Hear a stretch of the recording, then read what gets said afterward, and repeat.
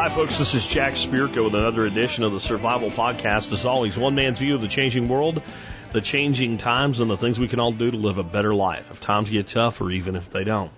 Today is August the 8th, 2019. We're up to episode 2486 of the Survival Podcast.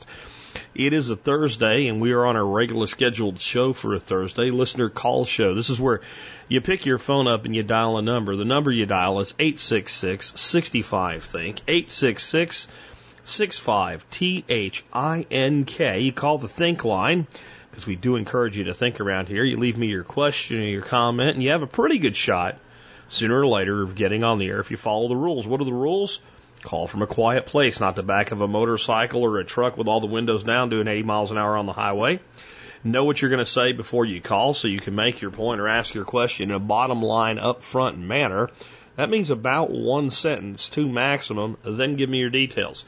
Do that, your call will go well, and you will probably get on the air, because when I screen your call, I'll go, this is what this person's asking. And if I don't have an answer, I will be able to find you one or find someone that can get you one, and that'll make it great show material. Here's what we have from the audience today and calls to the Think line. Guy called in last week, and I thought he was asking about basically a version of 529 plans. URSA is what I thought he said. He actually said ESOP, which is ESOP, which is an employer stop option plan, versus IRAs for retirement. So we'll take another swing at that one. Choosing a fuel option for a whole house generator. Can the wrong feed make for smelly eggs in your laying flock? And I'll let the person calling in tell you what these eggs smell like. And they don't smell like it until they cook them. And I don't effing know on this one. I'm going to be crowdsourcing an answer here.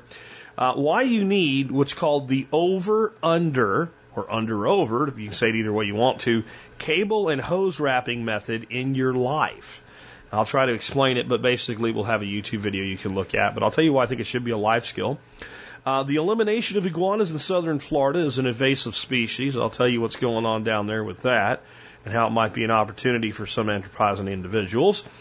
Making a spreadsheet of expensive items, serial numbers for theft and insurance protection. And choosing a hunting round for medium game with the .357 Magnum. And we'll finish up with fishing kayaks for small to medium ponds.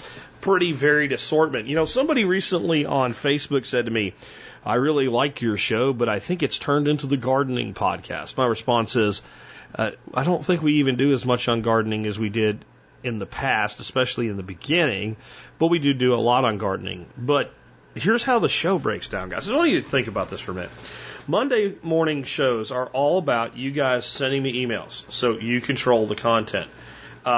Wednesday shows are interview shows, so if you want to talk about something and you think you'd make a good guest, put in a guest form and get on the air. Thursday shows are all calls to me, asking me questions, and Friday calls are all questions sent in for the expert council. That means in 4 out of the 5 shows of the week, the audience has a tremendous amount of control, and 3 out of the 5 have almost total control of what gets on the air. So if you don't like the topics that are somewhat dominant, get on the phone, get on the email, get an email in for the expert council, or if you know your stuff, get an application in to be a guest, and let's talk about the things you want to hear about, because that's what this show is. I've tried to put this show as much as I can with still being me and still running the show, right? As much as I can in the hands of the audience over the years, so that I'm giving you what you ask for. I do think, though, sometimes when people say it's changed, I don't know what you're talking about, because when I go back through the years and look, I think the subject matter has remained largely the same. I think the one thing that got pared down a lot was politics, because, well, as much as I was anti-political in the beginning, I'm just becoming more so the older I get in life, and we'll talk about that with our quote of the week here in just a minute. Before we do, though, if you do love this show and you want us to always be here to provide all the information and entertainment we do, consider becoming a member of the MSB, or Members Support Brigade. The only thing you have to do to be an MSB member is go to survivalpodcast.com, click on members, and fill out a form. Well, you also have to give me some money. I mean, how am I going to pay the bills if I don't charge for them on a cell? Here's the good news. It's cheap. $50 a year, that's 18.3 cents an episode. But it's even better.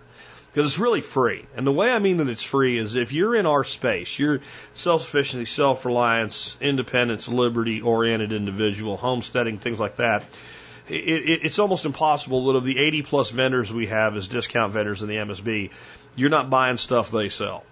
So if you use the discount vendors and you buy the stuff they sell at a discount, everything from seeds to plants and trees to you name it, all that good stuff, then you'll get more money back than you put in. And that's why I mean it's free or actually profitable. So consider being a member today if you're not one already. It really is the case that without the membership program, TSP wouldn't be a thing. There's a reason this show is one of the longest running podcasts on the internet today. And I believe in my space, self-sufficiency, self-reliance, freedom, independence, liberty, homesteading, permaculture, etc. We're probably the longest running podcast. There's some people that got us beat in some more broad generic categories, but in a niche podcast, I don't think there's anybody else out there coming up on episode 2500 that's been doing the show for 11 years. And the reason I can do that is because we are supported by the audience through selling a value for value exchange product in the MSB. Without that, I couldn't be here. I couldn't dedicate my life to this. I'd have to go do something else.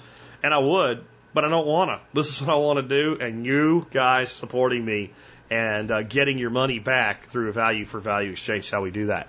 With that, let's talk about that quote of the week I kind of gave a little aside to. This is from Bill Mollison, founder of permaculture, co-founder of permaculture, along with David Holgram. And it is one of my favorite quotes because it really puts things in perspective. And I think it actually is a little bit of a slap in the face to at least some members of what you would call the liberty community, right? Or the libertarian community, or the anarcho community, or the freedom caucus, or whatever you want to call it. But people that fancy themselves as fighting the system. And I would say people that fancy themselves as fighting the system on both the left and the right, and in some ways maybe even a little more smack to the left side than the right side. But here's what Bill had to say. The greatest change we need to make is from consumption to production, even if on a small scale. In our own gardens, if only 10% of us do this, there's enough for everyone. This is the part that gives the smackdown, though, okay? Hence the futility of revolutionaries who have no gardens, who depend on the very system they attack, and who produce words and bullets, not food and shelter. Bill Mollison. The futility of revolutionaries who have no gardens, who depend on the very system they attack, and who produce no words, who produce words and bullets, not food and shelter. I want to kind of make a visual for you in this. Let's say that you were living in a building, and that building was kind of like a prison. It was an evil building, but it provided you shelter and food, and the people that at least enforced the rules so the other prisoners didn't steal for you were inside that building, etc. But you realized finally, even though you grew up in this building as a prisoner, that you really were a prisoner, that all the lies that said you were free were indeed lies, and that the building itself was evil. So the building had to go. And you decided the way to get rid of that building was to burn it down. Well, ethically, of course, we should get all the innocent people that at least want to go out of the building, shouldn't we? Let's even put that aside, though, and talk about this strictly in the context of this quote from a self-preservation method. If you were going to burn that building down, don't you think it'd be a good idea to get out of it first? And how stupid would you be if you didn't? You just stood there and let the damn thing on fire while you were standing there. If you ended up in that position, there's a high probability that you would put the fire out yourself. You'd never really commit to burning the building down because you'd realize without that building, even if you got out, if you didn't make other arrangements for yourself, you'd have no place to stay, no food to eat, no one to protect you. And you wouldn't be able to protect yourself because you grew up without knowing how. So if you wanted to burn that building down, the first thing you'd want to do is get out of it. And the second thing you'd want to do is build your own building. And only after you did that, and only after you encouraged as many people to get out as possible, would it make any sense at all to burn the building down. But if you did that, you might realize, wait a minute, if I can leave that building, I'm not really as trapped in there as I thought I was, and neither are all those other people. And I'll never convince them all to come out, so setting that building on fire is a big mistake. Maybe I need to sit out here and create beauty and joy in my life and keep yelling at those people in the building, come out here and join me. But you can't ever fight that situation until you come up with a way to feed and clothe yourself and to shelter yourself. That's what Bill was trying to tell us in that quote. I think it's a great quote of the week, and it's a good one on a Thursday afternoon. With that, let's go ahead and get into it today. Let's take this first call on one I got wrong, but because I didn't understand what the guy was asking me last week. And guys, if this ever happens, guys, gals, both, if this ever happens, what about the Z's? Z's don't get answers from me, right? You're the guy or a gal. Call you whatever you want as long as you're not completely insane. If I ever answer a question for you and I didn't understand you properly, clarify it. I will give calls like this one priority, or emails like that are similar to this priority. If I answered it wrong, I'll straighten it away. So let's go ahead and take this one now. Hi, Jack. This is Jared from North Dakota calling again. I think you misunderstood my question from a couple of days ago, and that's probably my fault. But I was asking about the difference between ESOP, which is a employer stock option plan, I believe. The difference between that and IRA. If you could clarify that, great. Thank you. So I am aware of the fact that I use the answer "it depends" so much that it's become a community joke that people will often, when somebody asks a question, say "it depends," and everybody knows they're mimicking me. And people get a good laugh out of it. And it's funny because it's true. Well, it's really true here. It's really true here. So an employee stock option plan, I want to be clear, first of all, that this in general is different than when you hear somebody say, I got stock options with some new job or something like that. That's generally some sort of an incentive to join a company. And I was part of a company where both of them were part of the way things worked there as an employee for a while. Unfortunately, it was a good company, too. They got bought out by a competitor that sucked ass.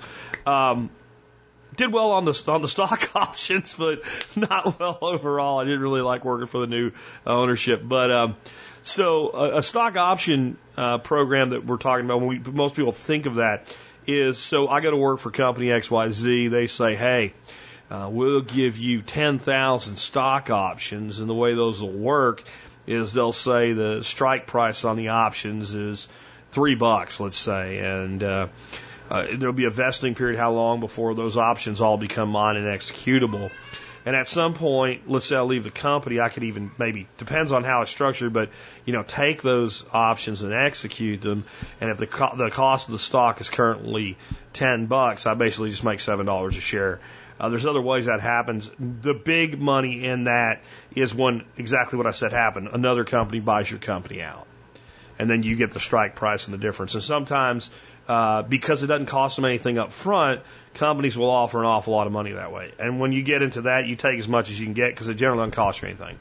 What he's asking about, an ESOP, and I just didn't understand it right in the last call, is where there's a formal program that's generally available to everybody. There usually still is some sort of a vesting period if your employer is contributing in any way, shape, or form. Like, let's say they're doing a 25% match for every share you buy, they give you a quarter of another share. That'll often have a vesting period. Sometimes there's none of that, though, and you're just buying stock. And when you leave, there's various ways that you can take it with you.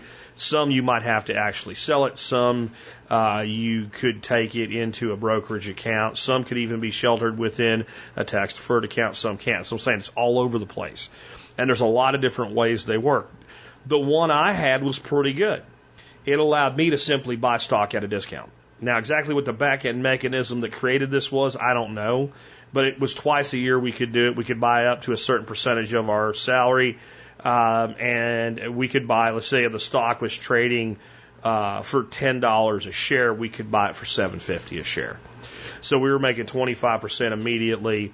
And while there was some level of a holding requirement, in the end, you could, if you left the company, you could sell it all. So you could absolutely have known you were leaving, bought the stock at a discount, made 25% on it next week when you left. Some places you don't even have to hold it. It all depends on how they're doing this, right?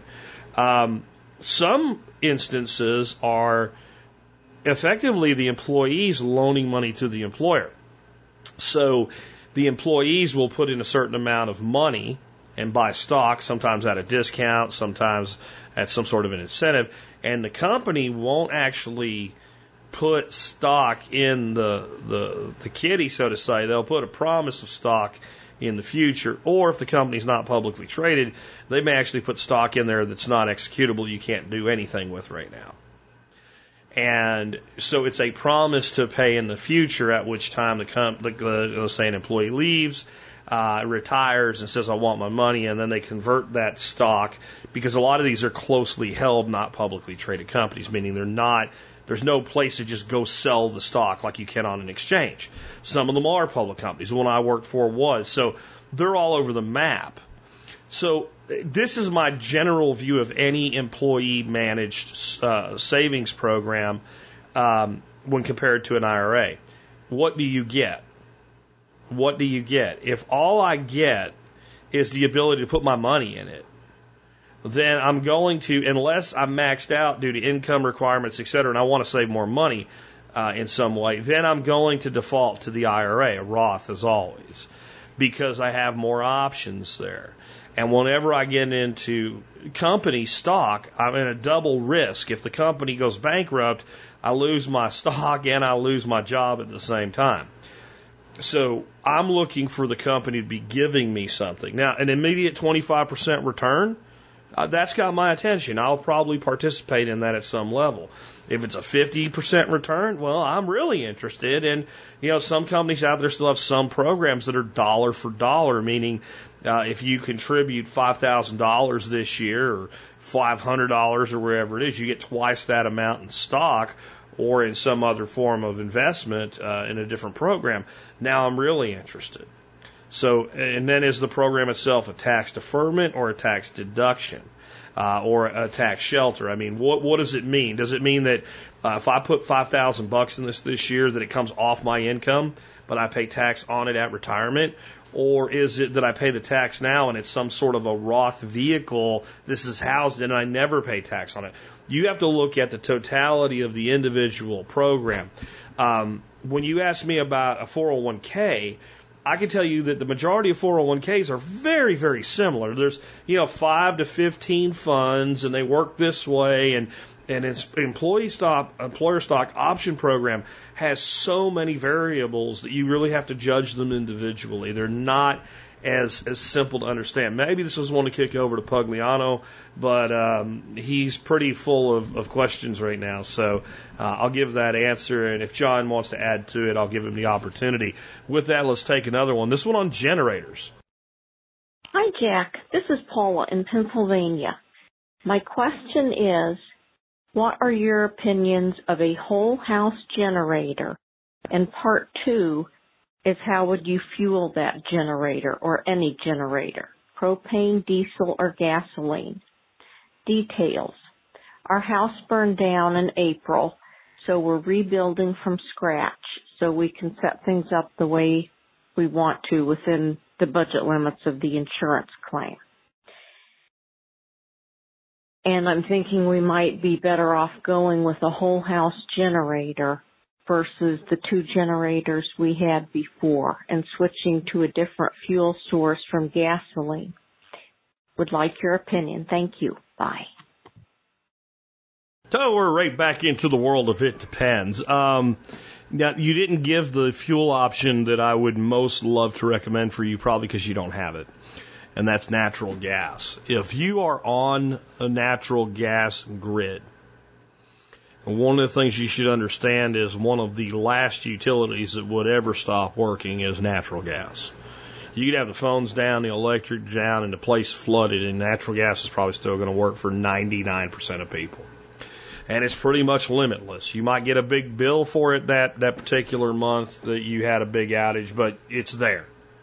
So if you had the option of a standby whole house generator with natural gas and you had the budget for it, I would recommend that to anybody. But you don't sound like you do. So let's talk about your other options. When you talk whole house generator, unless we're talking standby where it starts up by itself, it's just sitting there, starts up by itself, that really isn't a thing other than how big it is. Because really what we're talking about is a wiring arrangement that allows that generator to power the house without killing somebody trying to fix the electricity down the road. And that can be done with manual or automatic bypass switches that make sure that no power is backfed down the grid. That has to be done by professionals. We'll leave it out of this discussion other than acknowledge that it's there.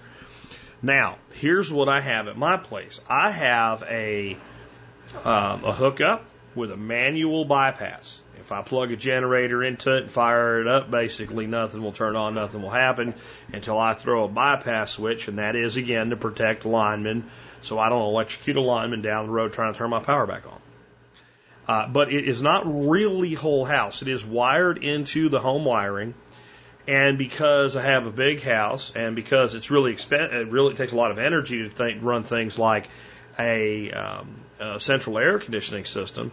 It doesn't run everything. It runs enough things that you're happy and convenient. You can put fans on. You can plug some stuff in the wall. You can throw a window unit in, things like that. So I can drag out a generator probably not much different than you have. It's a gas-powered Troy-Bill. And I can fire that up out on my porch and hook it up with a cable, a special cable, to that switch, flip the bypass, and boom, there's power to the house.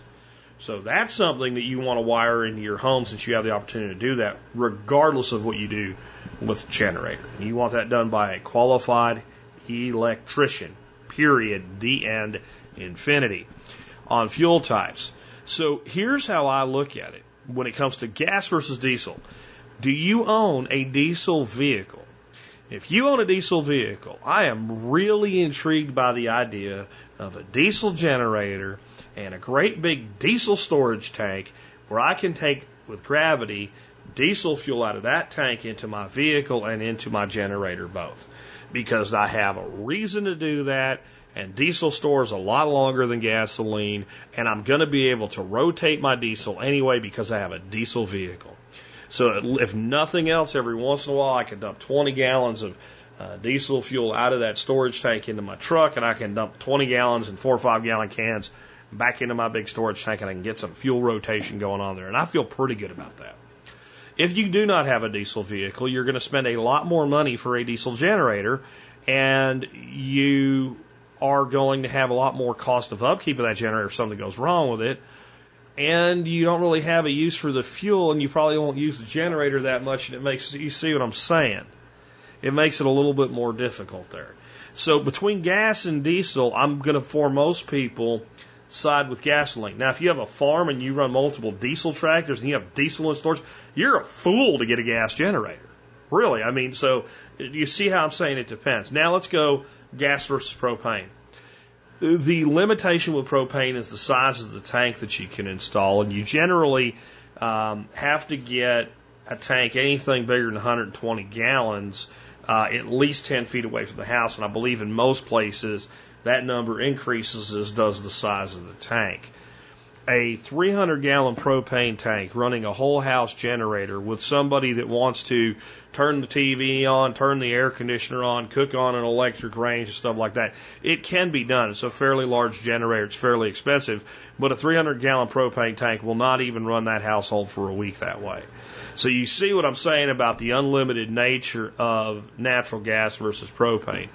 And the other side of it is, if we're running propane generator off a propane tank and propane tank goes empty, we need to call somebody to bring a great big truck with a giant pump and pump more propane into our tank to refill it. So unless we're looking at something like a 500-gallon pig or bigger, for most people in most situations, I'm going to kind of side with the gasoline generator. We can store gas and we can go get more gas. And in some situations, it's really hard to get gasoline. I think everybody should have at least 60 gallons in storage anyway. But in most instances, with just general power outages, even if the gasoline store at the corner's out of gas, the one 5 to 10 miles away is not. So we can always get more gas and we can always rotate it through our vehicles. So it really depends on the type of generator that you're talking about actually getting, what your budget for that generator is, which fuel options and what the other things you have in your home are. I would say that this is one of those situations where it does make sense to maybe talk to a salesman or two that specializes in whole house generators. Get budgetary numbers. Do not sign a contract with them. Do not buy from them on the first call. And do talk to at least 2 people. And then compare the do-it-yourself options. Because there's going to be 2 steps in this. One is going to be the wiring for the generator itself, and the second is going to be the generator. Here's the thing with your propane generators. They will, a lot like the Champions and stuff like that, one of the beautiful things with them is they will actually start themselves up, run a systems check, and run for a little while every so often on a timer. What this means is that you know it's going to work when it's supposed to work. And the other thing is that they can be set up to automatically start when the power goes out. So the lights go out, and a little bit later, everything comes on. It is the best thing functionally.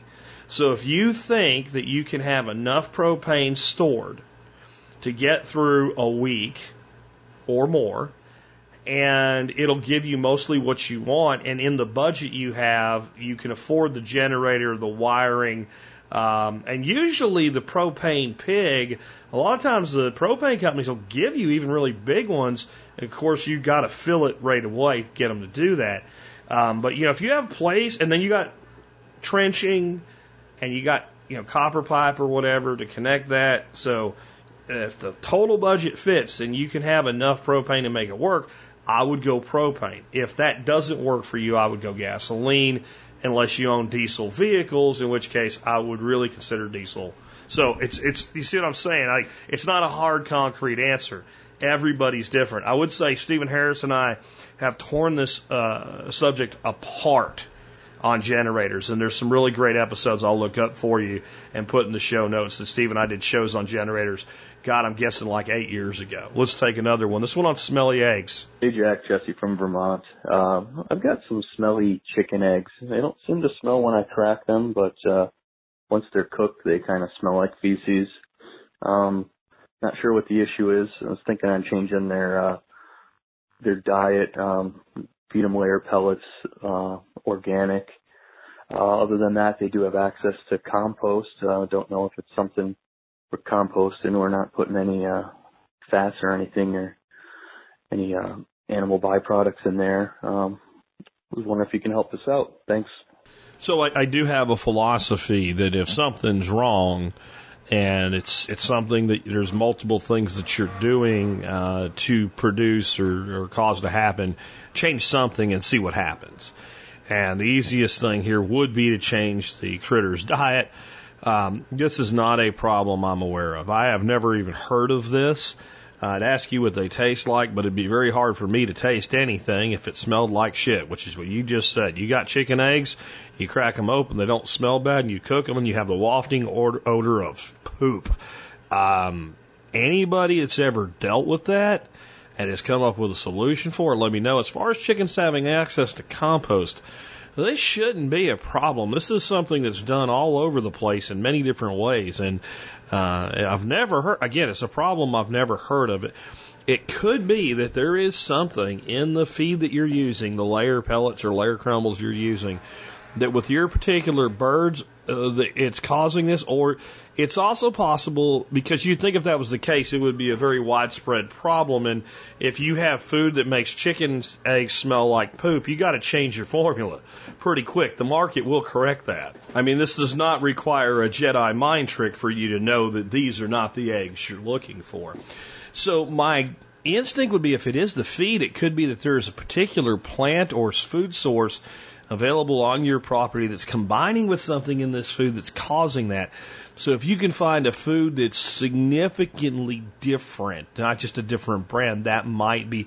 For instance, I use a feed that gets the majority of its protein from peanut meal versus the soy that most feeds get. So something that's a significant change. Be prepared for them, maybe, not definitely, but maybe to not want to eat it. They'll eat it when they get hungry, but when I've changed feeds for birds at times, I've seen them refuse to eat. So that's always a possibility. And observe them, see where they're going, what are they doing? Is there some place they're spending an undue amount of time? Maybe there's something they're getting from there. I don't know. And then also, if this doesn't just go away, see if there's any seasonality to it. If it's something that as soon as the cold weather hits in a month from now, for where you're at, a month and a half, you'll be into the beautiful part of fall, and the temperatures are going to drop 15, 20 degrees on average or more, and all of a sudden it goes away, then you know it's an environmental factor. Again, anybody that's had this problem, let me know in the comments or send me an email or something, and let's see if we can help Jesse out. Sorry, can't be more help. Let's take another one. Hey, Jack, this is David from Texas. I was realizing recently a lot of people don't know how to do the over-under wrapping method for hoses, cables, extension cords, you name it. Helps extend the life of it, makes it easier to get off. Maybe you can go into a little bit more in depth and try to explain it over the air, but I think the best way is to look it up probably on YouTube. That's about it, man. Thanks for all you do. So I found the most brief and get to the damn point about this video on YouTube that I could for you guys and put in the show notes. I do think this should be a modern life skill. Anybody that's like an audio video guy that's dealing with cables all the time knows how to do this.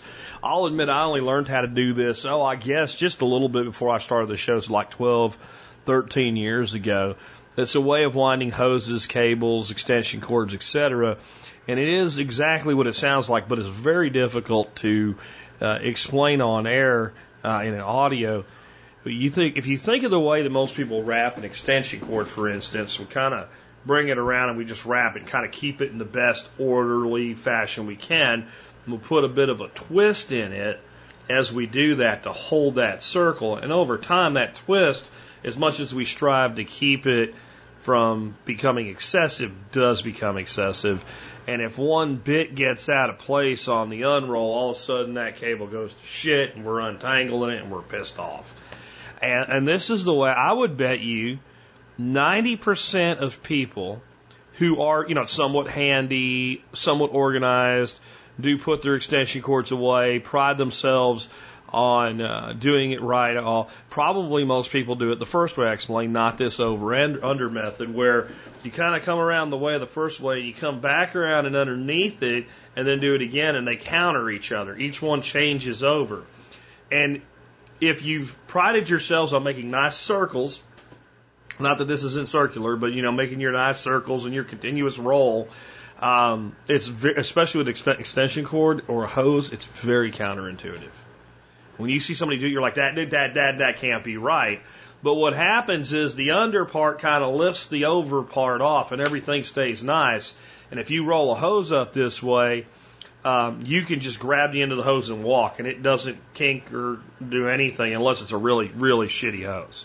Because there's hoses that are so crappy it doesn't matter. They're going to have problems anyway. Same with extension cable. I mean, with this method, unless you pull it the end through the loop and screw it up, you can plug an extension cord in, lay it on the ground, grab the end, and walk away. And it'll just peel off beautifully. There's also another method. Maybe I'll try to find a video for it if I can, but with extension cords where you can basically braid an extension cord, I actually really like that method as well. But it is not as good for the life of the cord as this is, but it is really convenient. But this is something everybody should learn how to do. Now, I'll be honest, most of the time with my garden hoses, it's not what I do with the hose. What I do with the hose is very much a typical wrap, except it's very big. You're thinking like 10-foot diameter circles. I just kind of grab the hose and walk and drop and walk and drop. And when the circle's that big, you don't get memory in the hose. And when it comes to hoses, what I wanted to throw in on this quick segment is it is so important how you treat a hose when you first get it. A manufacturer wants that hose to take up as little space as possible for when it ships, sits in a store, sits in a warehouse, etc.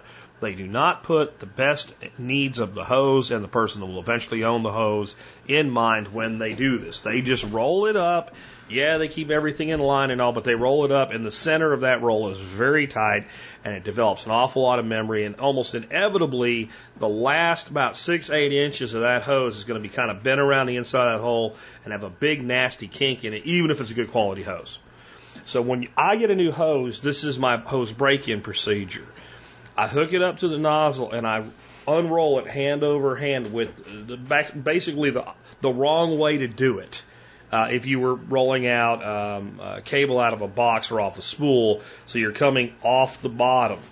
And that's just because it's easier to put your hands in. So you put your hands inside the hole and you kind of walk it with your hand. You walk that hose straight out. You want to find a nozzle you can hook it up to you where you can make that hose as straight as possible and run that hose out as straight as possible and put a nozzle on the end of it, so like a spray nozzle, closed. Turn the water on, open it up and spray some water through the hose and then close the nozzle. So the hose is under pressure and laying straight in the sun. Go shut the water pressure off so it's just the pressure that's retained by the hose, keeping it inflative and taut. If it's leaking, you might have to put a little pressure on it to keep it, and you'll have a little mud puddle at the end of this exercise. Let it sit there for at least a day like that in the sun. 2 is better. What this is going to do is keep the hose nice and straight and unrolled, and it's going to lose the memory of being in that tight, wound thing. That doesn't have a brain. It's not that kind of memory. It's the same kind of memory that a spring has. It's good when a spring has memory. But when we have something that we really want to be in a much larger circular fashion, has memory of being in a really tight bound form for a portion of it, it's a real nightmare. So if you take and learn that hose break-in procedure and this under-over method for your cables and for your cords and for your hoses, your life will be better. And it's one of those things that, you know, dads used to teach their sons, and it just doesn't happen anymore. So it's something that the other side of it is there's always somebody on YouTube to show you how to do it. Thanks for that call. That's something I would have never even thought about discussing. But if I ever do a life skills, 20 life skills to add to your life or something again, I think this will make the list compared to some of the other ones we've done. Let's take another one. This one on, of all things, iguanas. Hi, Jack, you jerk.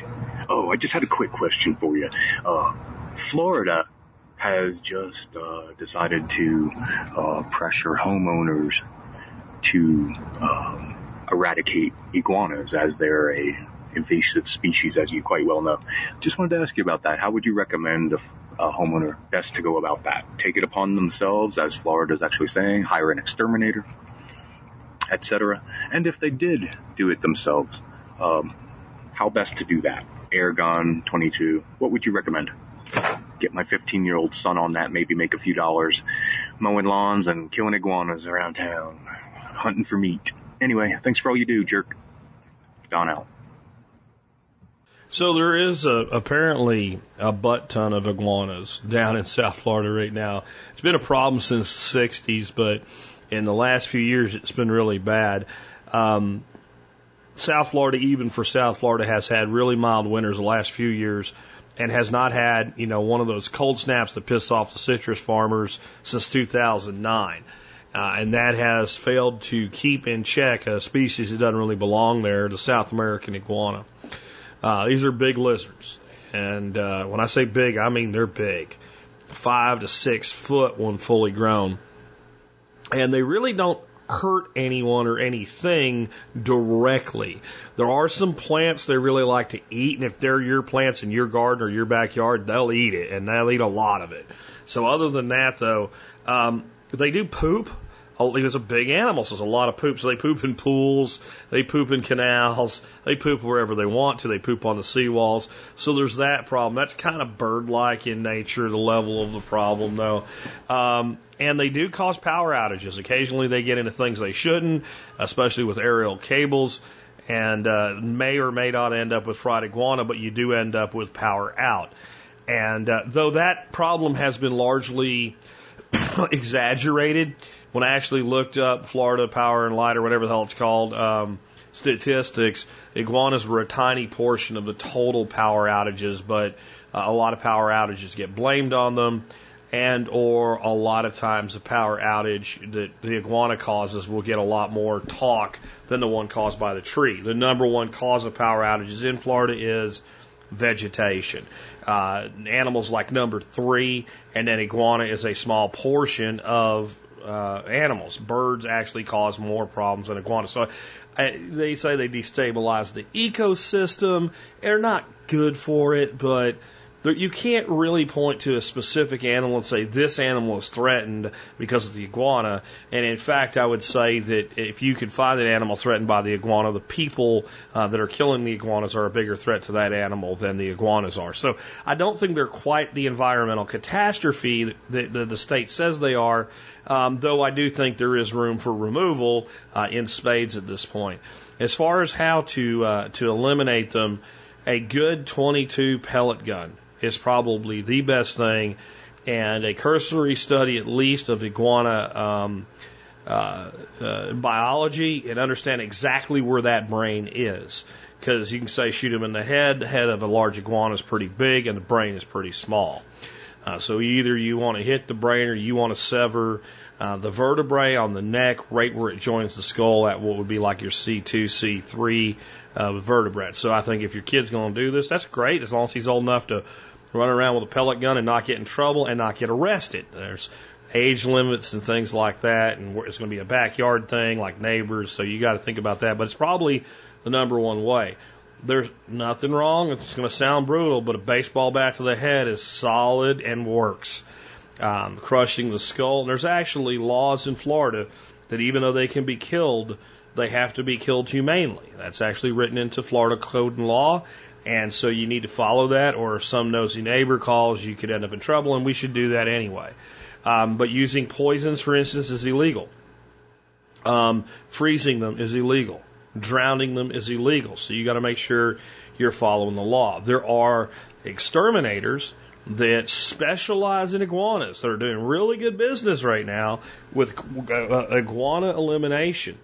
And so what that makes me think is there's probably, it's okay for the state to tell you to go kill the iguanas in your own backyard, but if you go out and as a hired gun, you probably have to have, a Department of Making Me Not Sad permit or license or thereafter to be able to do it commercially, and where they will come make you sad. So if your kid's going to do it for some neighbors and they're going to pay them, then you need to keep that somewhat on the down low. I'm all about that kind of sedition. That's wonderful. I'm all about that kind of proactive anarchy. That's fine. But you don't want to put up a sign that says you do it or a website or something like that. And you want to keep it to people you know or that know people you know type of thing. Don't go knocking on doors and asking people you don't know, because you'll get some old biddy that thinks this is horrible that they're killing the pretty lizards in the first place, and she'll call somebody. And most law enforcement is complaint driven, especially at this level. So be careful with that. What they were shot with abandon in Panama by native peoples were something that's probably not going to be doable where you at, which was one of the guns people could own pretty easily in Panama at the time anyway, were single-shot shotguns. And the 410 with a full choke, that was kind of like the iguana getter that a lot of these guys ran around in the woods with and the jungle with, shot iguanas out of trees with. The thing is, from what I've seen in South Florida, so damn many of them, so many people walking around, they're not like wild iguanas. They're like half wild iguanas. And they don't have a lot of fear, so at least for now you can get pretty close to them. You can stab them, you can cut their heads off with a machete, you can do just about anything. There's one thing you do need to understand about iguanas. Well, two. One, they can put a pretty nasty bite on you, but they generally don't do it. And in the ways you'd be trying to eliminate them, or your son would be trying to eliminate them, they're probably not likely to bite you. If you grab one, it will bite you. Just know that.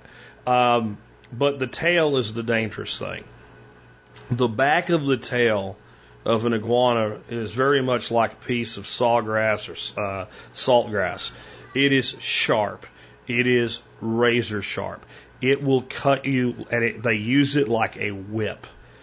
When I used to catch these things on guard duty on the ammo supply point down in Panama, and what I would always do is use the butt of an M16 rifle to pin down their head and a foot to step on their tail just behind their back legs.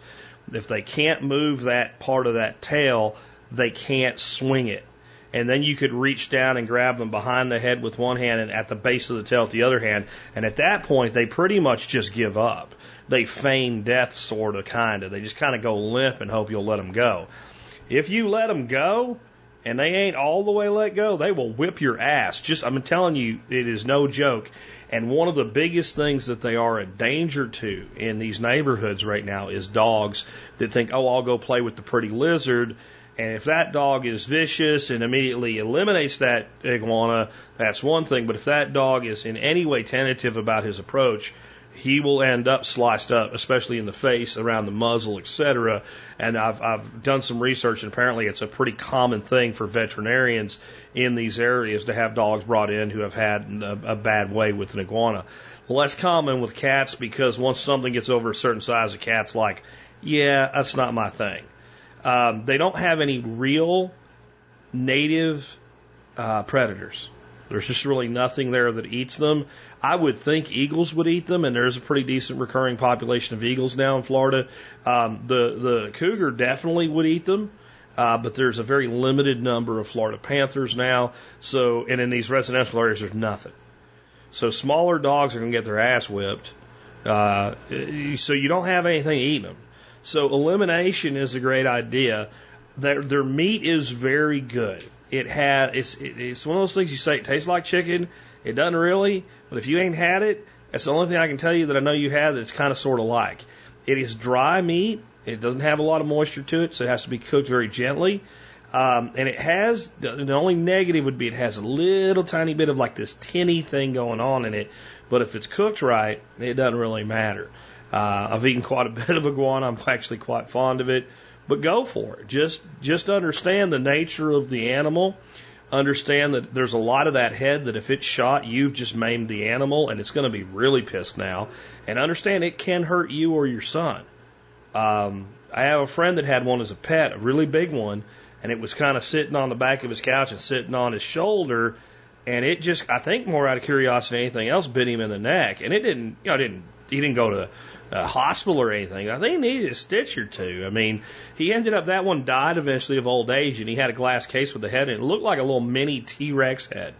I mean, if you look up iguana skull and look up T-Rex skull, it's kind of interesting how they look. And that guy, his name was Dave, and he always said that when he saw the movie Jurassic Park, and a little boy tells the little girl, it's a Vegisaurus, he's like, run, because the Vegisaurus will bite your ass. Anyway, give it a shot. Let us know how it works out, but just don't advertise if you're doing it for hired gun for the neighbors. And I'm a little envious. I would hunt iguanas a few times a week. I think at least a few times a week, here and there, as a definite way of gathering and foraging meat. If they were around here, but we're probably better off if not. Thanks for that call. Let's take another one. Hey, Jack. Jason from PA here with a friendly little reminder for all your listeners to basically take the serial numbers and product numbers of all your high-priced items and dump them on a spreadsheet or whatnot in the cloud, Google Docs, whatever.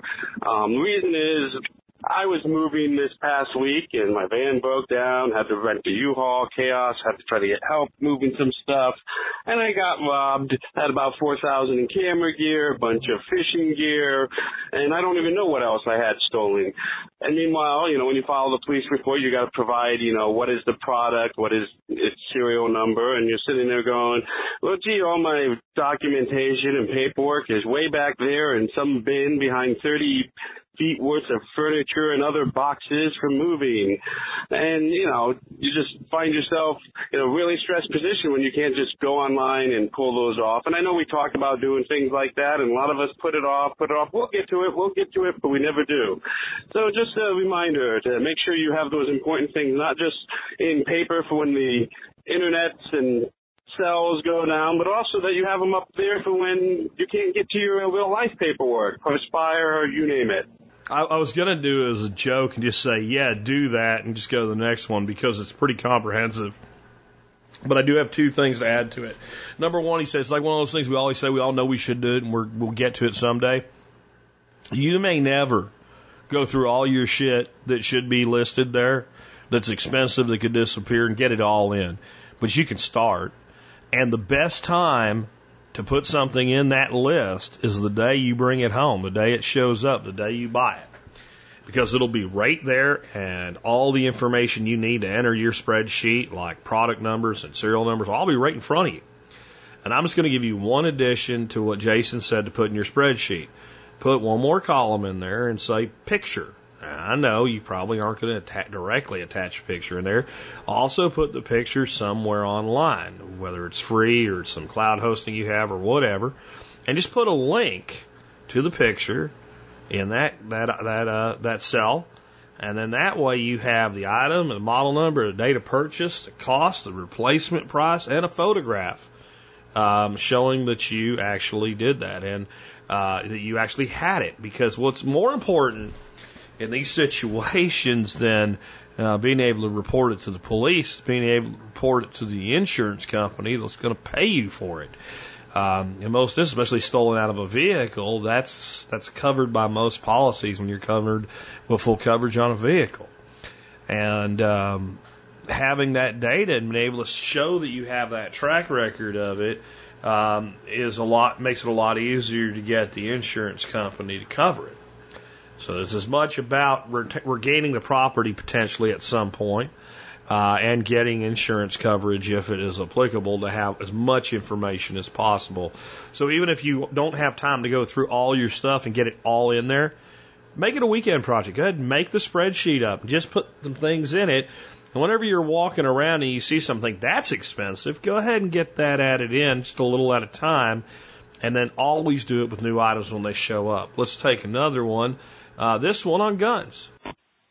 Hey, Jack. Tyler in Ohio. I recently purchased a Henry Big Boy in 357 Magnum and love shooting the thing. I don't plan on this just being a safe queen, and I'd like to go deer hunting with it in Ohio. And I've heard you mention before that you had taken deers, and I was just wondering what you thought was the best bullet to use for that. Thanks, and talk to you later. Bye.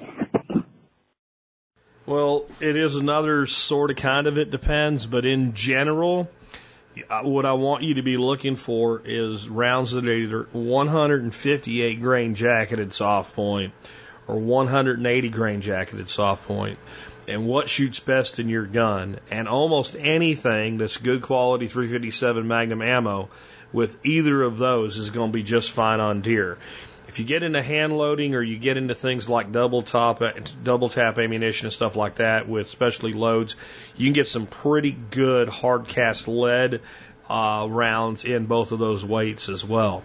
What you don't want is hollow points. And I've debated this with people, but I've shot enough stuff with 357 Magnum and 44 Magnum both to say that I don't think in carbine length barrels you want hollow points, because the hollow points were never made for the velocities and more importantly the foot-pounds of energy that you end up with when you put those rounds through an 18-inch barrel. It is a significant increase in power. A 357 Magnum out of a rifle, it has a higher muzzle velocity and higher energy delivery in the same bullet, as does the 357 Maximum, which went out of vogue because it burns out cylinders and only works well in single shots. But at the time that it came out, it was the most powerful handgun around in the world. It was more powerful by foot-pounds of energy than the 44 Magnum. I'm just saying, like, that bullet is made to expand at much more moderate velocities. So the potential for insufficient penetration on deer-sized game, especially Ohio whitetails, is there. I have shot deer with 158 grain flat points, and almost every animal shot with it was through and through. In other words, it was an exit hole and an entrance hole. Now, I'm not saying it always happens, and it also has to do with hitting bone and stuff like that. And you do have to think a little bit more about shot placement with a 357 than something like, let's say, a 30-06. But if you stick to those, you'll be fine. And then from there, you want to find, well, what shoots best in my rifle? Now, I had a lot of hope for 140 grain ballistic tips from Hornady, from the Levolution round, or whatever they call it like that, because it was made for lever action 357 Magnums. So it's a tougher bullet, and it's got a little more velocity because it's a little bit lighter. And it's got that ballistic tip, and it's a soft ballistic tip, so in a tubular magazine, it doesn't set the whole damn mess off on you and blow you up. But when I shot it out of both one of my lever actions and one of my bolt actions, both in 357 mag, I was not impressed with the velocity. I'm going to tell you, you're going to laugh at me. I've standardized on Federal American Eagle, 158 grain jacketed soft points. They're cheap. It is like when you go into a sporting goods store, it's the least expensive non-junk ammo they have for 357. It's Federal bullet though. It's a good round, and they're incredibly accurate in all of my guns. So it's so much so that I haven't even bothered to reload 357 in a very long time, because at about, you know, on right now I'm looking at it on cheaper than dirt. If you buy it online, it's about $30 a box. And remember, we're talking about pistol rounds, so you don't have 50 rounds for that price. But I generally am able to pick it up in stores like Academy Sports and Outdoors, which I know is regional to my area and not everywhere. But I could generally get a box there for about $19. So $19 a box, I mean, is, you know, and you're not talking about somebody shooting large amounts. I can't not recommend it because it's what I use. So somewhere in that range, or again, you can look to people like Double Tap Ammunition, Buffalo Bore, etc., and the hard cast lead flat points in 158 and 180 grain are also things to look at. But I think you'll find that you'll probably get more accuracy from the 158 grain jacketed soft points. I think that's where you're going to find kind of the sweet spot. The 180 grains are a little bit quicker to drop from the muzzle line, and 158 grain zeroed at 25 yards is pretty much a laser beam out to 100 out of a rifle. Drops real quickly after that. So you're looking at a 100-yard round with no need to hold anywhere except where you want the round to go with all the knockdown power you need. So that's what I'd most recommend. But no problem putting some 180s through it as well from different manufacturers. And then whatever gives you the best groups, you know, let's say 50 and 100 yards, run with that, and you'll be fine. Hey, Jack, this is Max from Cincinnati, calling to ask if you think that a fishing kayak is a smart purchase for a beginning fisherman. I've recently wanted to spend more time learning to fish and would like to explore some of the lakes that my city's park system has to offer. The lakes range between 30 and 200 acres, and I know I'd be fishing for panfish and channel catfish, among other species. I'd like to hear your thoughts on if that's a good option or if I should pursue a different choice. Thank you for everything you do. It's much appreciated. Bye. So the answer is maybe. It depends. So 30 to 300 acres, those are some pretty big lakes. When somebody tells me city parks, I usually see lakes in my head of, you know, an acre to 5 acres or less. Sometimes a half acre, quarter acre lakes in these little city parks around here. We're getting screwed out of our tax money or something. So one of the things I would advise you is there's probably people that kayak fish in these bodies of water right now. Take a walk someday, especially figure out about the time these guys finish up and where they pull out at, and talk to them about, you know, what they have, how they fish, what they're rigged up with, and what they've learned, like what they wish they would have gotten in the beginning. What do they still want? Like, what do they feel like I still should add? You'll learn a lot that way because kayak fishing is a very specialized kind of fishing. And then what I'll add to it is no one ever said, ever, gee, I wish this boat was smaller, unless they were towing it on a trailer, backing it up somewhere, or pulling it into a slip where it didn't fit or something like that. And what I mean is when I say that, when you're on the water and you're in a boat, space shrinks really fast. So a lot of times like, man, you know, boat is plenty big enough for 2 people until 2 people are in it in the middle of the water bobbing around. And with a kayak, that's even more the case. So I would say if you're going to use this thing for fishing, that it makes a lot of sense to look to a kayak that's made for fishing, that's designed for fishing, has things like rod holders and whatnot in it. There's some real advantages. In most states, a kayak does not need to be registered. So you don't have any fee to, you know, pay the government for the privilege of using your own property like you do with a motorboat. Most states, you don't have to actually register a boat until you put some kind of motor on it, but even a trolling motor qualifies. Not all. Don't write me all angry if yours is different, but most states that's the case. That's how Texas works. So I can get a 14-foot John boat and row around in it. I don't need a sticker from the state. But if I put a little 30-foot-pound Minn Kota trolling motor on it with a deer feeder battery, I need to get permission from the state to use my boat on their waters.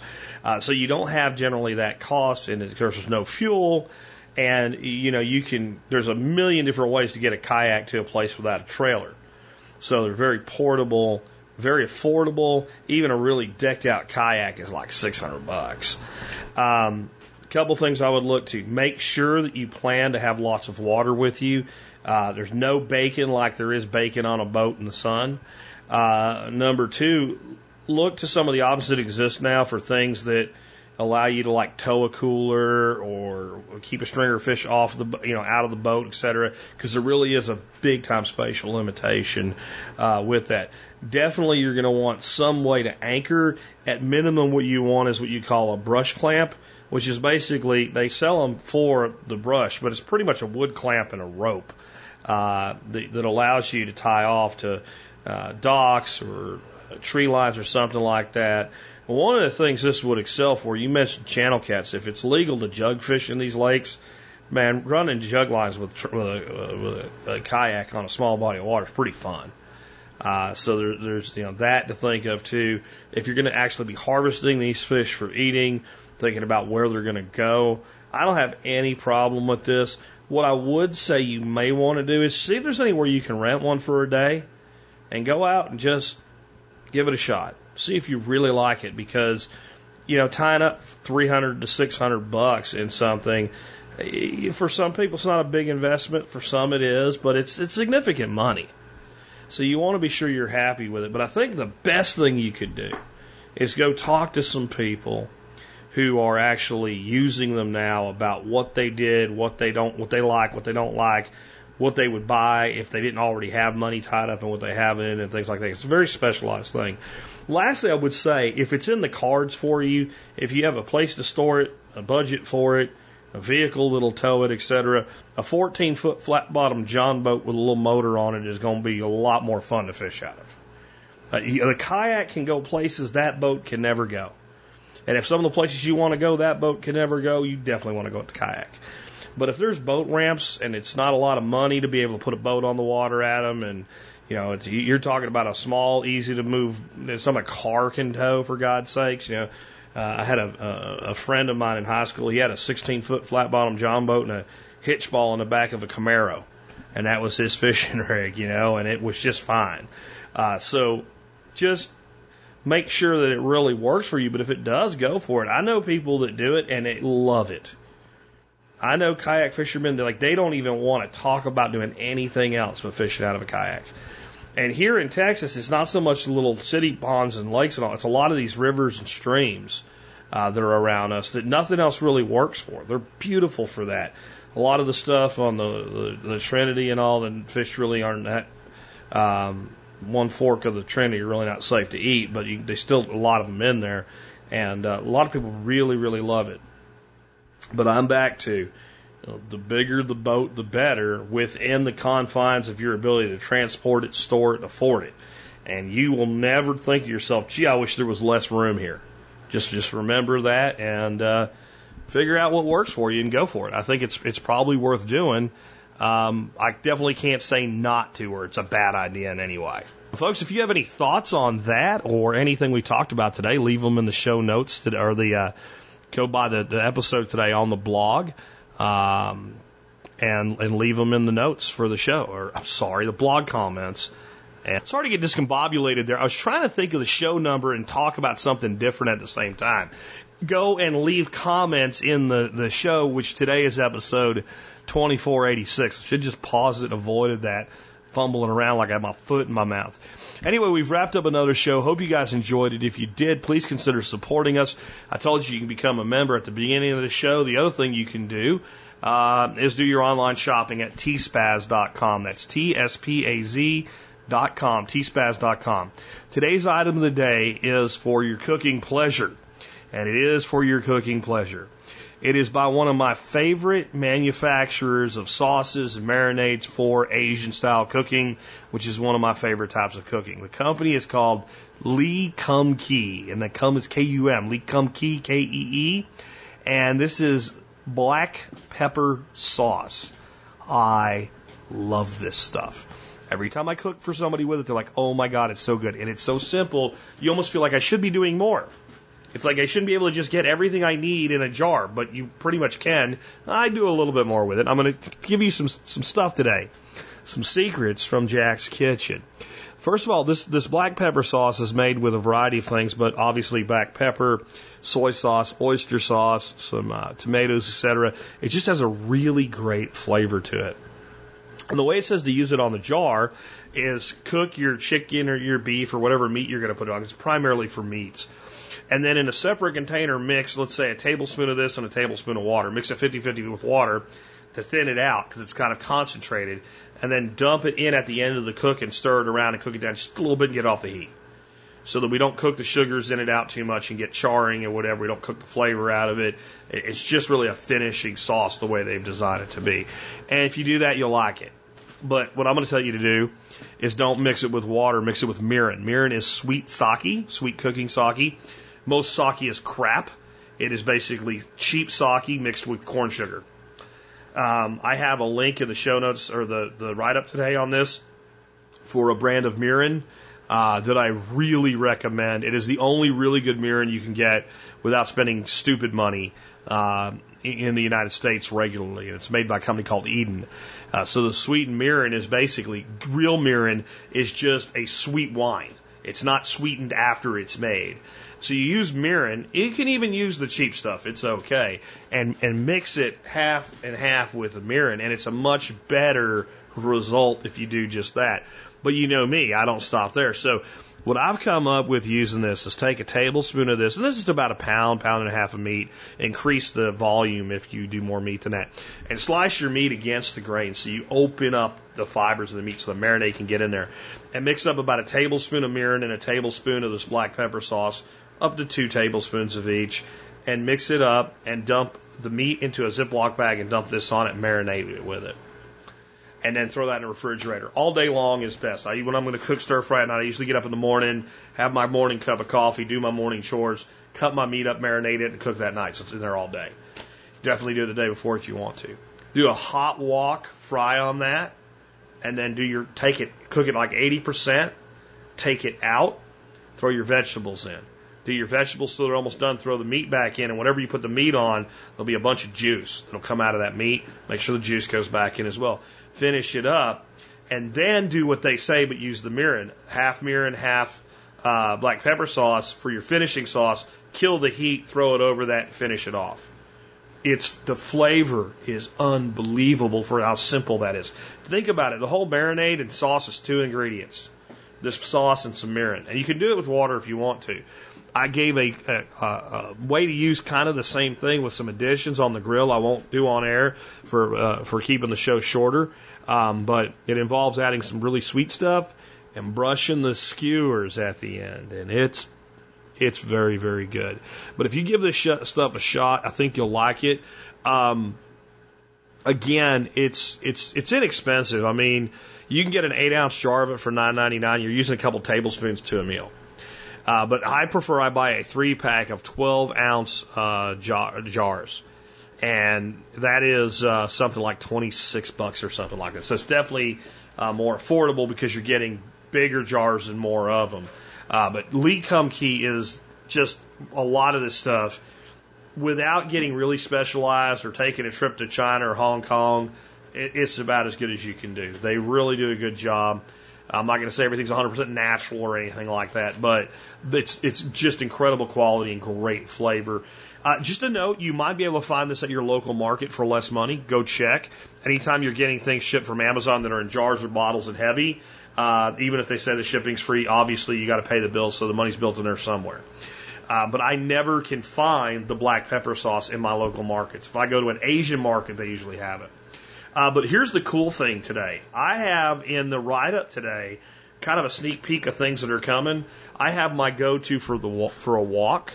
Even though I haven't reviewed it yet, I have found my wok of choice. The mirin that I mentioned is listed in there. This is all in the PS. An oyster sauce, a cooking sake that's not a mirin. It's a pure cooking sake, different brand, really, really good. Hong Kong egg noodles. Sounds simple. That's like ramen, isn't it? No, I don't eat many noodles. I want it the best. The noodles I have for you are made by a company called Camfren, and you have to go to Hong Kong and get better noodles, in my opinion. And they're not expensive. That's listed. Hoisin sauce. And then I mentioned that grill thing, and there's another little thing I left out of the stir fry, and it's a black bean and garlic paste, and that's in there as well. So you can find that all in the write-up today, which you can find at tspaz.com. Just click on the most recent reviews or go to the main website and just start scrolling, and you'll see it. And again, just don't get shocked at the price of the primary one I'm linked to, because it's 3 12-ounce jars. It's not one. All right. With that, we've wrapped up another show, and I want to do our song of the day today. Song of the day today is by a guy named Curtis Malden. And this is cover week, where the famous person to do the song is the second person, the person who did the cover. The cover was more popular than the original. Yesterday, I played a song for you that, I mean, some of you commented in the blog, oh my God, that was as bad as you said it was and worse. We have no doubt why the original was not successful. It just blew. And of course, that was Blinded by the Light, the original done by Bruce Springsteen. It sounded like Dylan stoned. Bob Dylan all stoned out of his mind and drunk at the same time. Manfred Mann's version of it, of course, went to, I think, number 2 on the charts and was, or maybe 1 even, and it was really a good, 70s rock song. This song, I feel the other way about, though a lot of people disagree with me. The song is called Ray of Light, and it was originally called Sifrim or something. I can't even think of how to pronounce this word. It almost sounds like some kind of Babylonian god or something, and you're talking about the sun coming up and stuff, so maybe it would be, but I can find no reference to where that comes. But it doesn't even appear in the song's lyrics. Zephyr is the first lyric in the song. It's the only thing even close to that in the whole song. Some of you know exactly who is famous for this song, and some of you don't. And some of you are going to groan real hard when I tell you who is. And you're going to groan even harder when I play a little bit of the song from her. But it's Madonna. Madonna released this song in '98. And when Madonna released it, it was an immediate hit. It was a real techno hit. It's one of the biggest hits she's ever had. The video alone on it has like 10 million views. It's one of the all-time best-selling albums. Ray of Light was the whole album of all time. I don't like it. I don't like that kind of music, though. But I can listen to that music and say I can see why it's successful. I mean, it is like techno dance music.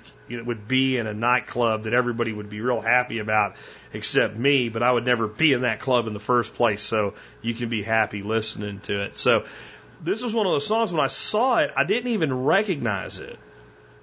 I didn't even recognize it for what it was, and when I listened to the Madonna version, I didn't even recognize it at first, and then it got up toward the chorus, and I was like, oh, that song. Probably everybody on Earth's heard this song. Just so you have something to compare the original to, let me play you like a line or two introing, and then a bit of the chorus from the Madonna version right now.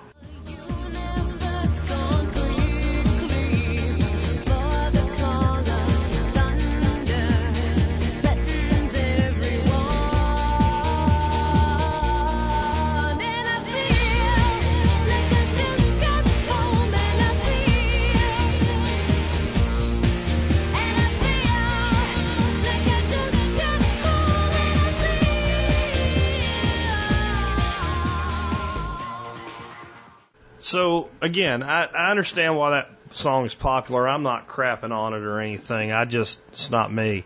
The original, though, is from 1971, and again, it was called Sephirin. I guess is how you say it. Again, the word that's the title of the song doesn't even appear in the song at all. Zephyr is as close as it gets. And it sounds like a song from the 70s. It sounds like something that, would be played maybe in the background of a montage or something about late 60s, early 70s protests or something. At least parts of it do. And I actually enjoy this one a lot more than the one that made it big. You may differ, but here you go. If you've ever wondered where that techno wizardry song from Madonna came from, it came from this. Man, you talk about politics making strange bedfellows. Music really sometimes makes some strange bedfellows. With that, it's been Jack Spirko with another edition of the Survival Podcast, helping you figure out how to live that better life if times get tough or even if they don't. Zephyr in the sky at night, I wonder, do your tears of morning sink beneath the sun? Goddess of the universe, come quickly, for the call of thunder threatens everyone.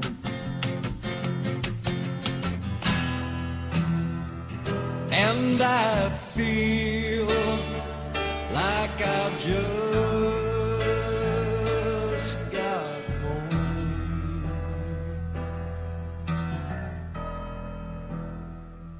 And I feel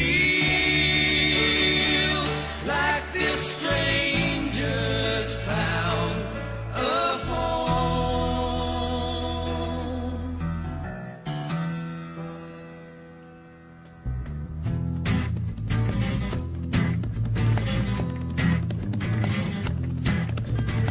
$100,000, maybe more, came crashing through my door. They came as fast as they could see.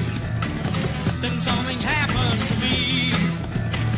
I cried and tear out the power that filled my rooted life. It burned a cap in my soul. I was nowhere now whole. And I feel like I've just got home.